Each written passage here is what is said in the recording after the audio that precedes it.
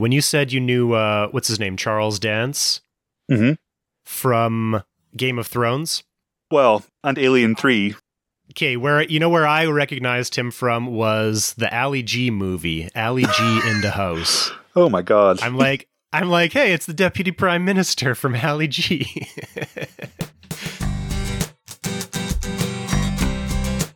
Welcome to Screens of the Stone Age, the podcast where scientists review movies about prehistoric people. My name is Josh Lindell. I'm a grad student studying Neanderthal teeth, and I'm here with... I'm Dr. Kimberly Plomp. I am a bioarchaeologist. I study the human skeleton, health and disease, and human evolution. And I'm Dr. Ross Barnett, a specialist in ancient DNA and Pleistocene megafauna. And today we're reviewing a short film called Chrono-Perambulator. This is by far the shortest film that we've ever covered. It's less than 11 minutes. But for some reason, I decided we were going to do a full episode on this one. It might end up being one of our shortest episodes as well, but I think we've got a few things we could talk about in this one. But before we get into it, just to pad the runtime of our episode a little bit, I think I would like to do the thing that we always forget to do, which is to thank our audience and ask them to share our podcast and like us and give us reviews on Apple Podcasts and Spotify and stuff like that. Because if you're the type of listener who clicked on a podcast episode titled Chrono-Perambulator, you are a true fan of this podcast. So thanks for listening and tell your friends about us. Anyway, who wants to summarize this short film? I don't know. Who did the last one? Was it me? I think it was you, yeah. I really enjoyed it. So it starts out, like the start is very old-timey, like a black and white, one of those movies that does it by like shots, right? Like at the very beginning of motion pictures. Like a silent film? Yeah, so I wasn't quite sure where it was going with that. And this man, in the beginning, he's making like this machine that then blows up and then someone runs away with an arm. So it seems like someone's blown up and then someone's stolen the arm. I don't know. It was strange. And then I was like, Josh, he did it again, right? and then it opens up to a movie. And so it opens up to a scientist who is very much like the idea of a mad scientist. So he's got these weird glasses, one with a dark lens, one with just a clear lens. And he has a hook for a hand for no apparent reason. No, because he lost his arm in the explosion. It was his arm that got blown off. Oh, is that what that is? Oh, okay. It all comes together. Right. Okay. So yeah, so he lost his arm in the explosion. But so this rich guy reads the newspaper and it says that there is this archaeological find. And we saw some guy find oh, I'm doing this so badly. We saw a man digging what looked like a grave. I don't know if we're supposed to assume he's an archaeologist, but it looks like he's just digging a grave. And then he finds a human cranium. And then it goes to a shot of a rich man buying a paper, and the paper says it was an amazing find. And so the reason why the archaeological find is amazing is because it is a Neolithic burial, Neolithic site. So they estimated that it was 6,000 years old, but it was found with a piece of metal, like a piece of like a metal piping. And so it was supposed to then put the idea of the Metal Age way back into the Neolithic, which is the new Stone Age, which would be absolutely crazy and so excited, like it would revise everything that we thought about the evolution of technology and industries. So then the scientist with the time machine says, well, we could go back in time and actually see what's happening because I've built this time machine. And the rich guy's like, okay, fine, that sounds like a good idea. And then they bring this other guy, this poor guy gets brought just as a witness. And I don't think he wanted to go or anything. They just kind of grabbed it. Oh, Ross, we have matching nails. Oh, yeah. Yeah. Yours are slightly neater than mine. We both have black nail polish on, chipped black nail polish. So three of them go back in time. The scientist, the rich man, and the poor sap who just got pulled in as a witness for some reason.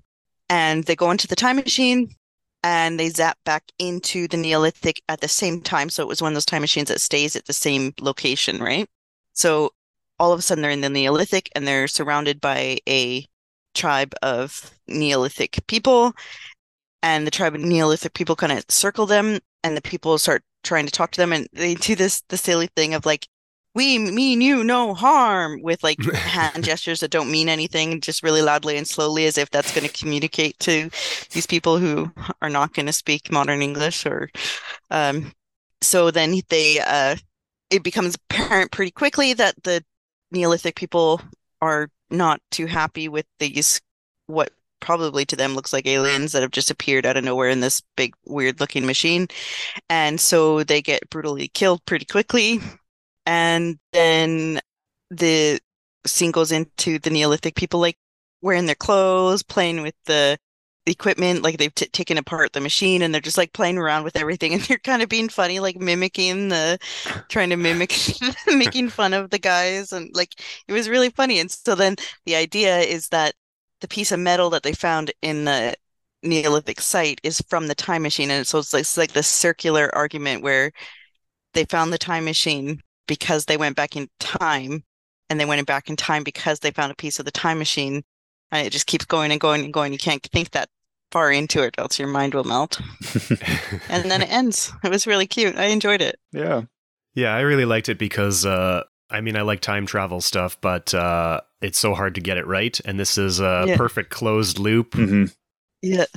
And the twist wasn't really that original, I guess, but it was fun. It was concise. If it was like a longer movie, you would have figured it out way too early. But because it was only 11 minutes long, the twist is happening at the same time you realize what the twist is, you know? Yeah. And then it's just enjoyable with the people like wearing the clothes and making fun of them. And like, it was just, it was funny. It was I good. liked it. And some great actors in it as well. Charles Dance, Tywin Lannister himself. Yeah, I was like, isn't that dude? Yeah. Like, what's he doing in this? Isn't that guy from that thing? Yeah. And also Bill Patterson. And in the background, and in the background there was a shot of a woman. I didn't go back to it, but she looked like she was familiar too.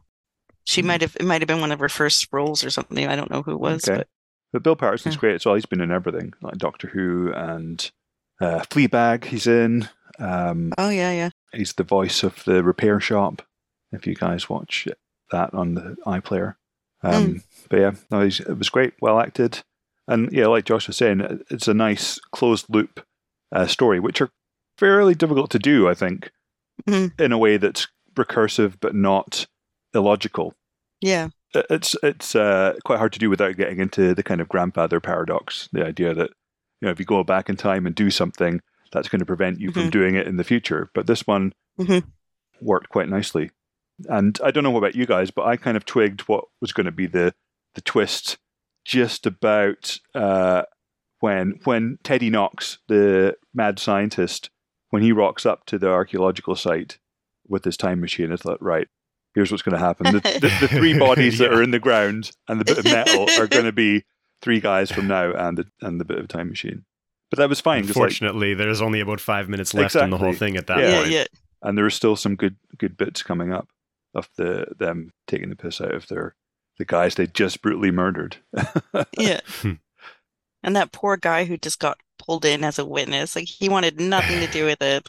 He didn't even approach the people. Like when they both, like the rich man and the scientist, got out of the machine and approached the people to talk to him, the other guy just stayed in the machine and was like, "This is not a good idea." Yeah. I think he was the reporter, wasn't he? So it kind of made sense that he should be the one who was selected. Yeah, less sympathy for him now. Well, anyway, it's a short film, but do we have any scientific inaccuracies or mistakes that we can pick apart? Well, first of all, I was impressed that they got the timing of the Neolithic right. So they say these are Neolithic people, older than the pyramids, about 6,000 years ago, and that ties in pretty well with, I guess, sort of middle Neolithic, I would say, in Britain. So it's set in Ireland, which is interesting.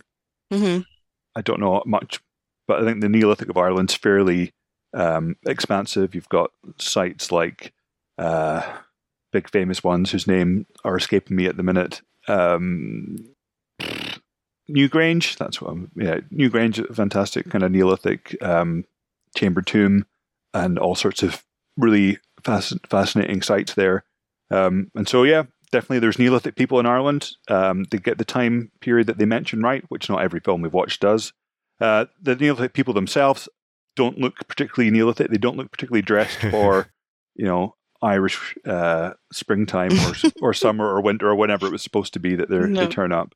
So they're kind of in caveman furs, which we know by the Neolithic people would have had, fitted, well-made, sewn clothes that would have. Yeah, these guys were just the regular small fur vest and loincloths. The Raquel Welch 1 million years BC school of sartorial design. And also, I think the weapons they had weren't one of them was a Neolithic. trident. Yeah. But wooden, we don't know. They might have had wooden tridents. Yeah. But I guess so, yeah. The stone points weren't stuff, Neolithic, though. No, they weren't. What would you expect? Like really well-made, nice, small microlith sort of stuff? Is that what you would expect for kind of Neolithic? I think so. You would have probably bows and arrows, or I think for reference, Otzi is around the same age, isn't he? So we can probably imagine, similar style of clothes, similar style of tools. Yeah, he's a bit later because he's metal, isn't he? He's got he's kind of Copper Age. Yeah, like Chalcolithic, like late Neolithic, early Copper Age, I think, right? Yeah. So he has a copper axe head. But he was also shot with a stone arrow head, wasn't he? Yeah. Yeah. You'd probably also expect polished stone tools. Those are kind of fairly common in Neolithic. The kind of beautifully made, hundreds of hours spent maces and hammer stones that have been sanded to a kind of fine polish with grit. Yeah, not like, I mean, what would you say that they were, that they had? It looked kind of like sort of middle Paleolithic kind of crude spear points. I would say they had sort of Hollywood spear points that didn't really look like there was much intention into their construction. Yes. Kind of rough, pointy stones. Yeah. Yeah, just what they thought looked cool. Here's an archaeological thing. It's a nice tight loop. The time machine gets destroyed. There's a standing stone that this is all happening around. I don't know if we mentioned that, but there's a standing stone with some stick figures carved into it, standing around a circle, which ends up being the actual time machine. So it's like the Neolithic people have carved this event into the standing stone. But the time machine shows up right beside the standing stone, and the two archaeologists, or the archaeologist and the mad scientist, get out and walk towards the people, and they're killed where they're standing there a few meters away from the standing stone. And then the reporter is killed in the time machine right beside the standing stone, and then the time machine is disassembled and destroyed by these guys, right? Yeah. And this is exactly where all of them are found by the archaeologists later, right where they lay. And that wouldn't happen archaeologically if you have if you have an animal that dies in an open field, which is where this was, bones are going to get scattered all around the place, and they're probably not going to preserve for thousands of years anyway. The only way it would happen is if these Neolithic people buried them in the exact spot where they killed them, which I think is unlikely. Well, that's what I thought happened, because the stone was visible, was above the ground at the first scene when they were digging, right? Yeah. So if the stone, so the person was quite far under, so the stone would be far under too, right? Yeah. Because they would have been at the same surface. There's no change in the height of the standing stone from when they see it in so that the means Neolithic. that the person was put underneath the ground, so it would have been intentional burial. It would have to have been. Yeah. But why would they bury them in the exact positions where they were killed? Because they were found. They specifically noted where the bodies were found. 2 of them were found a few meters away from the standing stone, and 1 was found closer to it, and that's exactly where they died. So I think this is just the filmmaker not really thinking it through how this would work archaeologically. You definitely wouldn't take the time to dig a 6-foot deep grave to bury 3 strangers like that, right? If that was in your living area, you might move them away so that they're not rotting in among where you are. Plus, the wolves would get them, or the bears. That's not, you don't have to worry about them staying around and making a mess. The kind of natural house cleaners of the Neolithic of Ireland would have taken advantage of a free meal. Yeah, but you'd still want to put it away from you, because you wouldn't want the those True. animals will be coming near you for True. food. Yeah. But yeah, you wouldn't put in the effort of digging 6 feet down, 3 graves 6 feet down is either you're trying to hide the bodies or it's an act of love and respect, right? There's also some scientific jargon that's a little funny, and I think this might have been intentionally as a joke, but when the archaeologist from the guys from the British Museum, right? When he shows up and the archaeologist there is showing him around, he's showing them the skeletons, and he says their cranial casings have been shattered.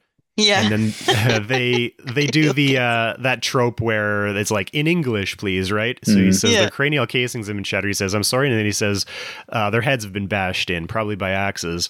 Yeah.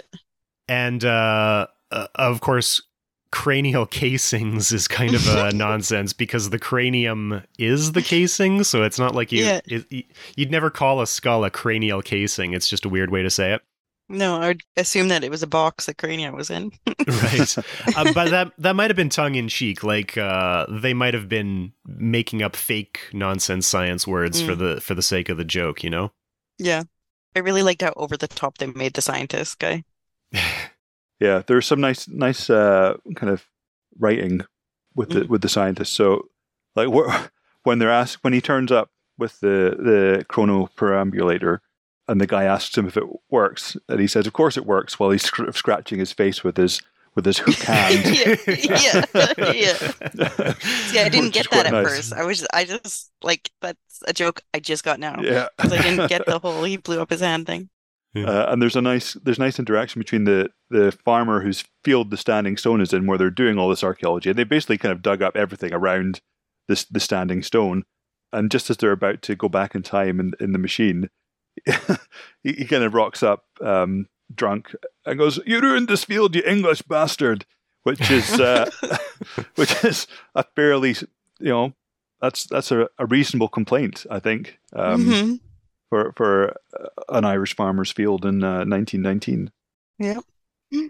I think that's probably still it's something that would be on farmers' minds. Yeah. Evergreen. Yeah. During my undergrad, I had an assignment where I had to find some primary archaeological source and write a report on it. And most people were like writing about stylistic changes in gravestones or something. But I got connected to this farmer that thought he might have a burial mound or something on his property, which is a kind of thing that we have in this area, not very commonly and not very well known. But he let me go take a look at it without, well, of course I couldn't dig because I was an undergrad student. I didn't have a permit or anything, but on the condition that I'm writing an undergrad report and nothing beyond that, because he didn't want anybody to get the idea that there was something archaeological. Even though it was just in the bush, it wasn't even in a field or anything. But he didn't want to risk particularly in Canada, the chance that they might find human burials on his land, because then it becomes a whole big issue. Yeah. So even today, farmers are worried about that kind of thing. Yeah, it's interesting. And certainly that's historically that's been an issue in Scotland as well.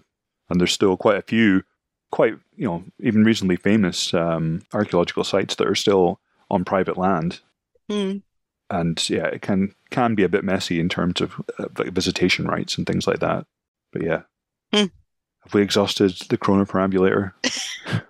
No, I got a few things that we can talk about. We got some tangents we can go on here. Okay. One of the things that we can talk about are ooparts. Do you know what ooparts are? I do. Out-of-place artifacts. Yeah, so that's basically what this film is about. You found an artifact that shouldn't be in the place where you have it, and you have to make interpretations about that. Usually, you hear about ooparts in the context of conspiracy theorists and ancient aliens and stuff like that. Creationists love a oopart. Do you know any examples of ooparts, real or otherwise debunked? Yeah. So, I mean, the one we mentioned, I think, last time about the Carson City jail footprints, so like giant sloth footprints. There's a famous one, I can't remember the exact name, but it's essentially a metallic hammer in what's claimed to be a kind of lump of coal, which obviously would be massively out of place. Other ones I've heard of are in the Cabway cranium, so the held in the Natural History Museum in London from, I think, Zambia. It's Homo something or other, one of the early homos, and it's got an abscess in the sort of side of the skull, which is almost perfectly circular, and it's been claimed by various people that it's a bullet hole, which is interesting. What other ones have you got? Would Piltdown Man be one? Yeah, Piltdown Man could count as one. There's sort of different classes of them. So that hammer you're talking about is called the London Hammer from London, Texas.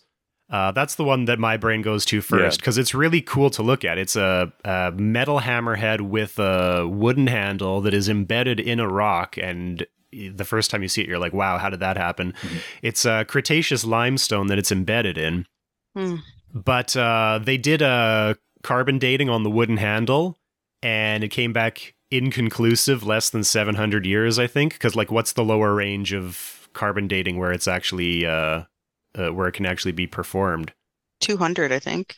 I don't know. So yeah, like carbon dating has a range, but if it's too young or too old, you can't get a proper date out of it. So basically, it's too young to date properly, and the style of the metal head is exactly the same as like 19th century American hammers.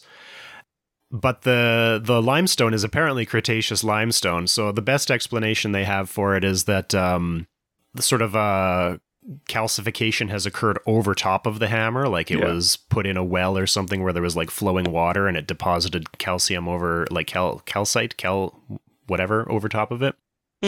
Absolutely. And I think this is a really interesting thing to sort of ruminate on, because when you sort of see it, it's there. It's like a real thing. You can see pictures of it, photos of it, and your mind goes, "What? How on earth could that be possible?" But then you kind of do a bit more digging. You kind of, if you have to read a geology textbook, and you realize, well, rocks to the layperson are totally static. Once they're formed, that's it. But that's not the reality. Rocks are, they're not permanent. They're temporary. Like things like limestone. The reason why you get stalactites and stalagmites and all these kind of things is because it's fairly easy to kind of turn limestones into liquid solutions and then precipitate them out again. And you have like cases of famous petrifying wells or petrifying streams where people would just like chuck stuff and then come back a couple of weeks later and it'd be covered in a layer of limestone because the concentration in the water, the stream or whatever is so high that when it comes into contact with some kind of nucleating surface, like something that it can adhere to, then it just sort of comes out of solution onto the object.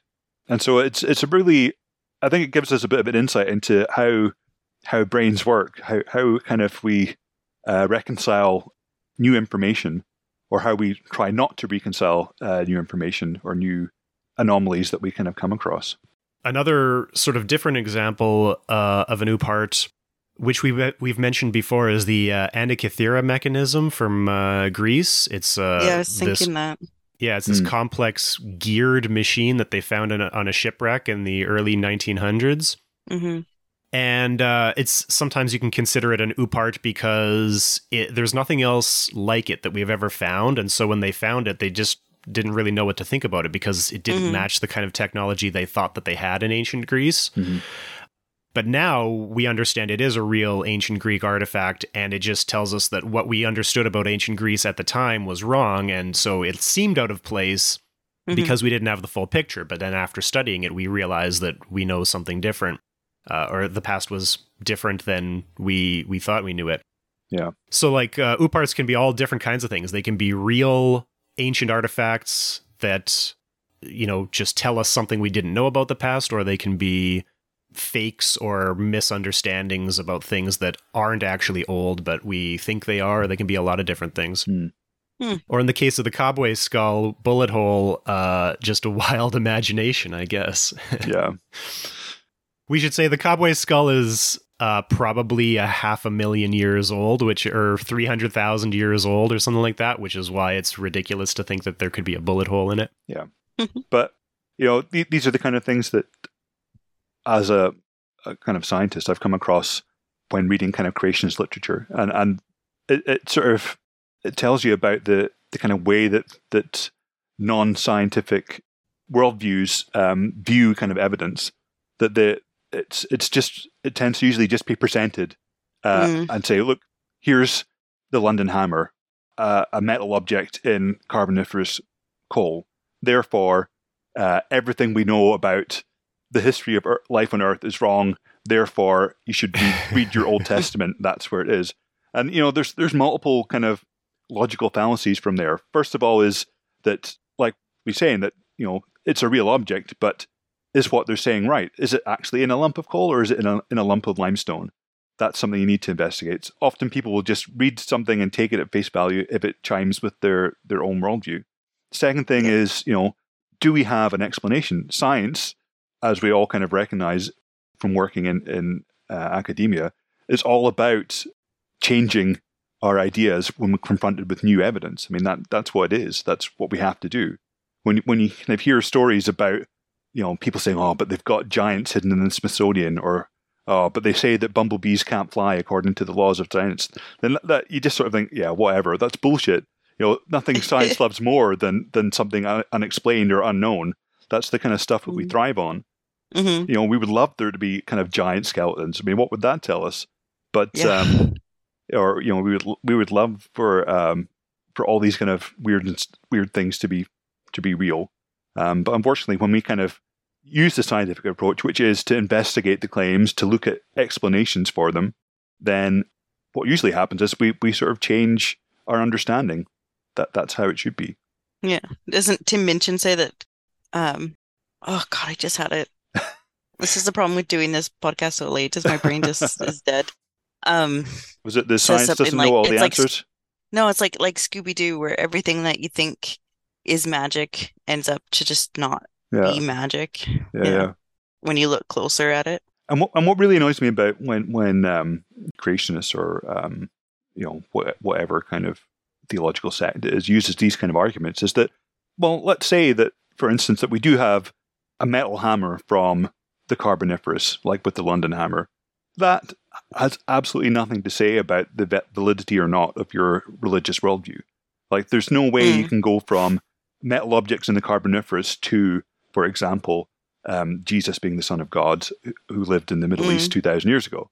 So they're kind of trying to use kind of brain hacks to kind of just shut down your critical thinking and take their authority as read.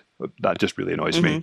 Well, on that note, we can also talk about ancient aliens a little bit, because I don't know if we mentioned it, but the reason this mad scientist wants to go back to the origin of these artifacts is because he thinks that aliens are responsible for leaving these artifacts. He thinks that aliens visited these Neolithic peoples, and that's what evidence we're looking at here. And so the film is set in 1919, I think, right? Yeah. Yeah. We tend to think of Ancient Aliens as a modern phenomenon, since the show Ancient Aliens started in like 2011, and it's based on von Daniken's book from 1960, 1969, 1967, something like that.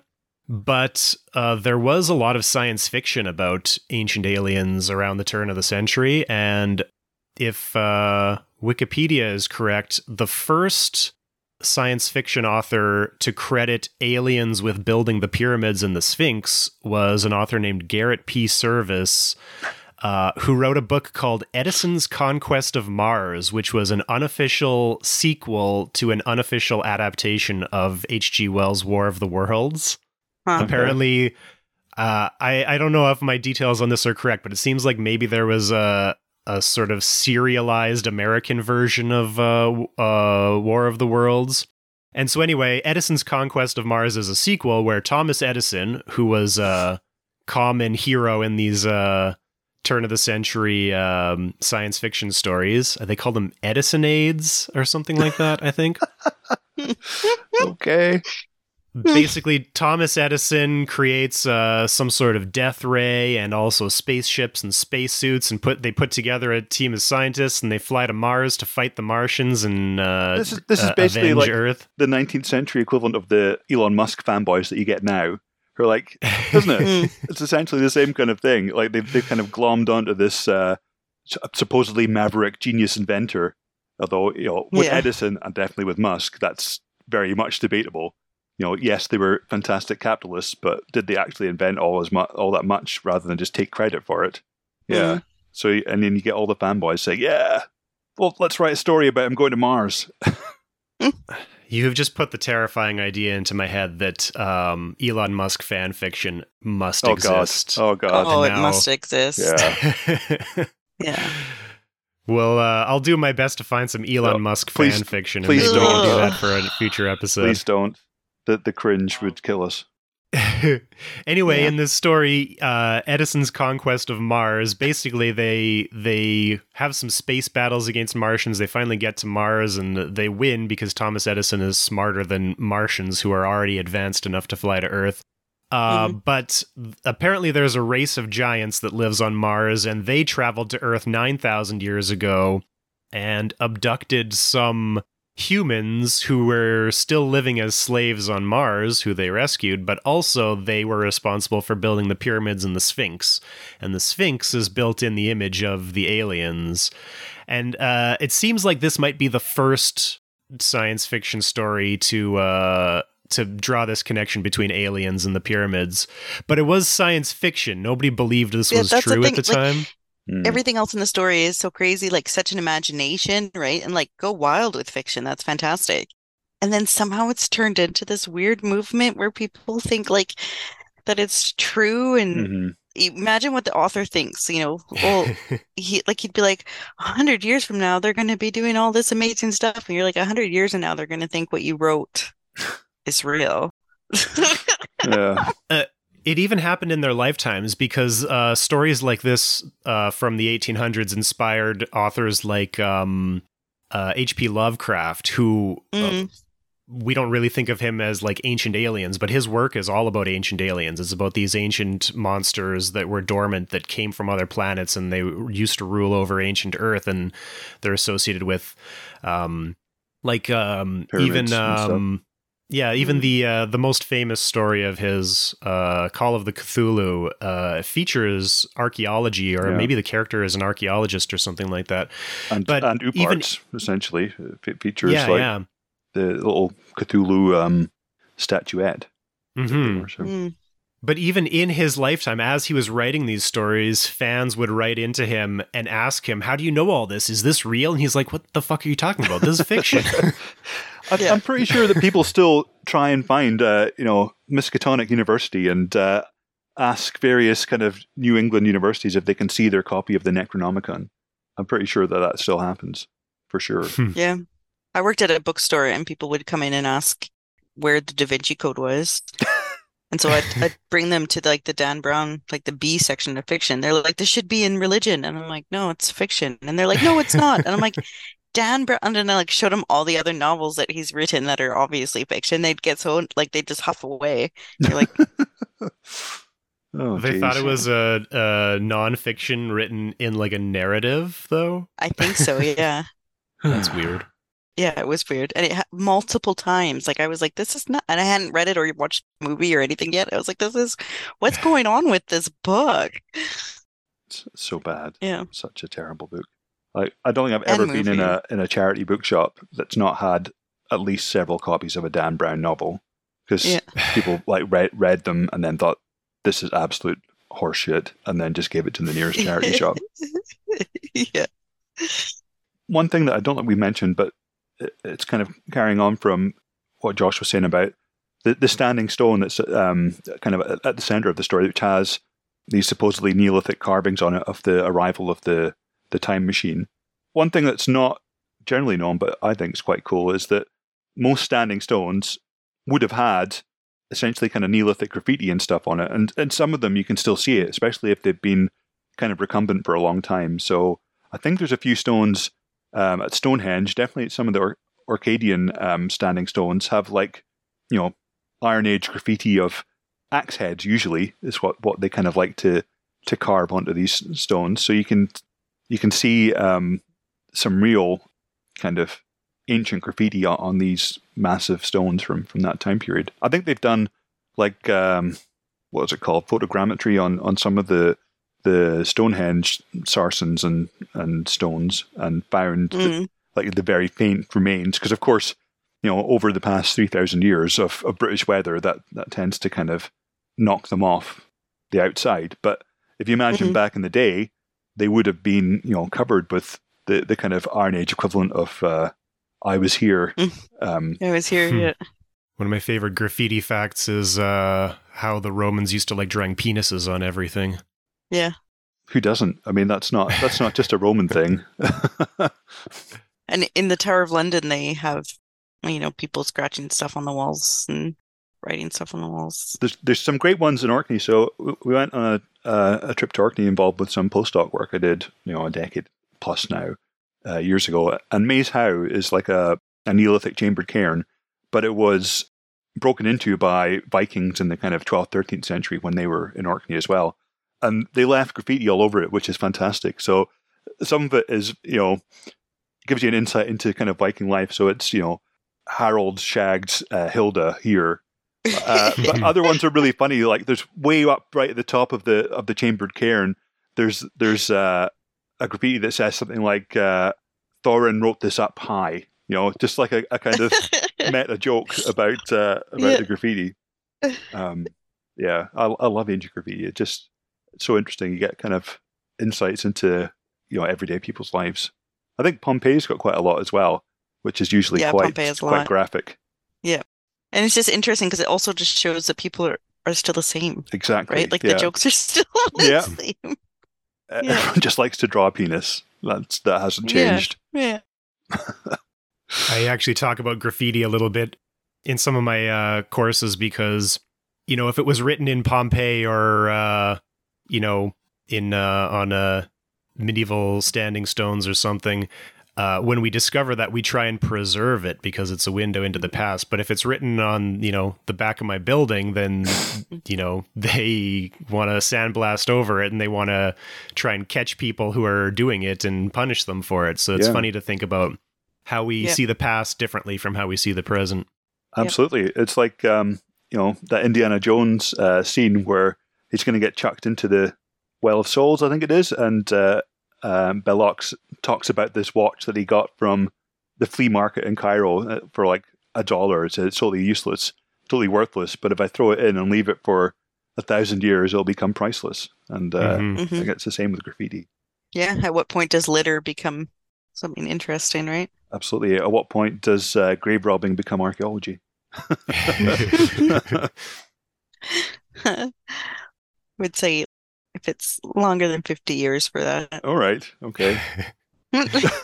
Well, that's the number for forensics, I think, right? If it's younger than 50 years, then it's of legal interest. But if it's older than 50 years, it's archaeology. Okay. But I think if you have a cemetery that is still managed, that's older than 50 years, you can't actually just dig up those graves that are dated to before 1973. Is that what we are talking about? What we're saying now. So if you do it, you can just go dig up any graves that were buried before 1973 and just say, don't worry, I'm an archaeologist. But then it would be more like treasure hunting. I don't know. Does the body have to be fresh for it to be grave robbing? No, because I think there's a market for human skeletons as well. So, but is that grave robbing or is that... That would be grave robbing, I would imagine. I'm sure, apart from the age stipulation, probably also if it still has a headstone, then it's grave robbing. Yeah. Do we know why this film was commissioned? Like, was it part of a series or was it a one-off?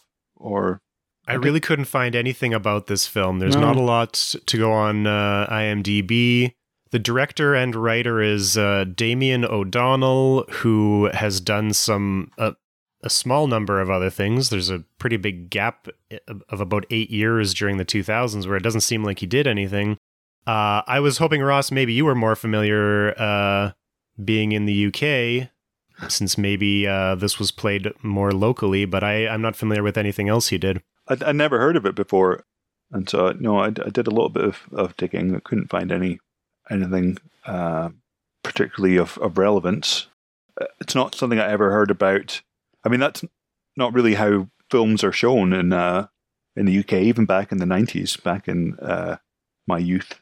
You would never really see a 10-minute film in the cinema. It would have to be something that was maybe for TV or for video or something. I don't know. Or a film festival, maybe? Yeah, for a film festival, perhaps.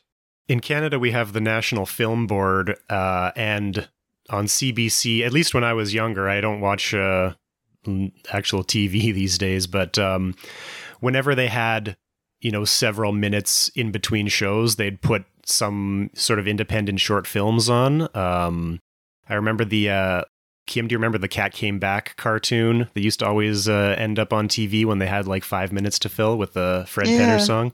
Yeah. I haven't thought about that since the last time I saw it. Speaking of which, there's a very short, like 2-minute vignette from the National Film Board of Canada about woolly mammoths that's on our list that I want to figure out how to do at some point, but I don't know how we'd ever do a 2-minute video. Well, we're up to 50 minutes on this. Yeah. Who'd have thought? So, yeah. We might be kind of rambling at this point. We're talking about National Film Board of Canada, but it looks like I've just been doing some digging while you guys have been chatting. It looks like it was maybe commissioned by Channel 4, one of the 5 terrestrial channels we have in the UK. So it looks like it maybe got played on Channel 4 at some point in the past. And they're kind of like an artsy, I don't know what the American Canadian equivalent would be, but it's funded by advertising, but kind of has a remit to produce kind of quality output. So it's got a good reputation for quizzes and comedy as well. Channel 4. Probably PBS would be the equivalent for possibly. Because it's not like the BBC channels, which are funded by a license fee, and it's not like ITV and Channel Y, which are funded by advertising but are dross. Well, what are our final thoughts on Chrono-Perambulator then? It is worth the 11 minutes, I think. You will not regret it. Absolutely. Yeah, I totally agree with Kim that 11 minutes, it doesn't waste any time, I think. It's enjoyable, it's funny, well acted, and it's a nice little interesting piece of time travel fiction, I guess. Yeah. Maybe we should have put a spoiler warning at the top since there's a twist to it, but whatever. Everyone knows that we're going to spoil this show. Absolutely. Yeah. Yeah, I like this one. I love a perfect time loop. I like that about it. It's short enough that it doesn't, the twist doesn't really matter because you don't have to like wait it out being like, I already know what's going to happen. Yeah. And I can't think of many other films that do a closed time loop that's really as kind of succinct as that. I guess. Have you guys seen Looper? That's kind of all about. No. That's all about kind of closing time loops and stuff, but it's a bit messy and doesn't totally make sense. I think I might have started that one and then got frustrated. Was that with Joseph Gordon-Levitt? That's the one, yeah, and Bruce Willis. Yeah, I think something about it I didn't like, and I stopped after about 15 minutes. Yeah. 12 Monkeys, I think, does a closed time loop pretty well. Have you seen 12 Monkeys? I have not. Okay. No. Right. Futurama has a perfect time loop in Roswell that ends well, except that it has a paradox. Yeah, that's one of my favorite episodes. I just love the bit when they find Zoidberg. Hello. Brilliant. I haven't seen it. Oh, you got to check it out. Any other time loop films that anyone could think of? Primer, perhaps. I mean, that's one that boggles the mind, so I can't really tell if it's a perfect time loop or not, because I never managed to totally figure it out. Oh, the movie I can never remember the name of, but it was adapted from a Robert Heinlein story called All You Zombies. Maybe that's Primer. I can't remember what it's called. What happens in it? It's some sort of time travel agent from the future comes back and talks to... I don't know. It's too complicated, but you can find this story online. I don't want to spoil this one because it's a pretty tight time loop. Maybe medically doesn't quite make a lot of sense, but everything closes up in the end. And I really liked reading it when I was younger. They adapted it into a movie and they added some extra stuff to it, which I thought was going to make it not work, but somehow they extended this time loop and added more loops to it, and it still worked. But I still think the short story is better than the movie. I'll see if I can remember the name of the movie and put it in the show notes. But is that it? That's the one. Predestination. Okay. Yeah. I've not seen that one. Read the story though. Source Code, I think, is also another time loop, a recent time loop film, which I thought was not bad. Edge of Tomorrow, another time loop film. I think I'm getting the impression I've been watching a lot more films than you guys. You guys have been watching a lot of time loop films, is what I got to say. Oh, well. Maybe we'll start a side podcast where we just review time loop films. And it's just the same review over and over again. What you'd have to do is do like one episode which leads to the other one, another movie that which leads to the other movie, and then it kills back around and it just continuously does that, right? Perfect, yeah. If you've been enjoying Screens of the Stone Age, get in touch with us. Follow us on Twitter at SOTSA_podcast and on Facebook at SOTSA podcast, or send us an email to screensofthestoneage@gmail.com. Screens of the Stone Age is supported by the Paleoanthropological Society of Canada. Find out more at pasc-scpa.ca.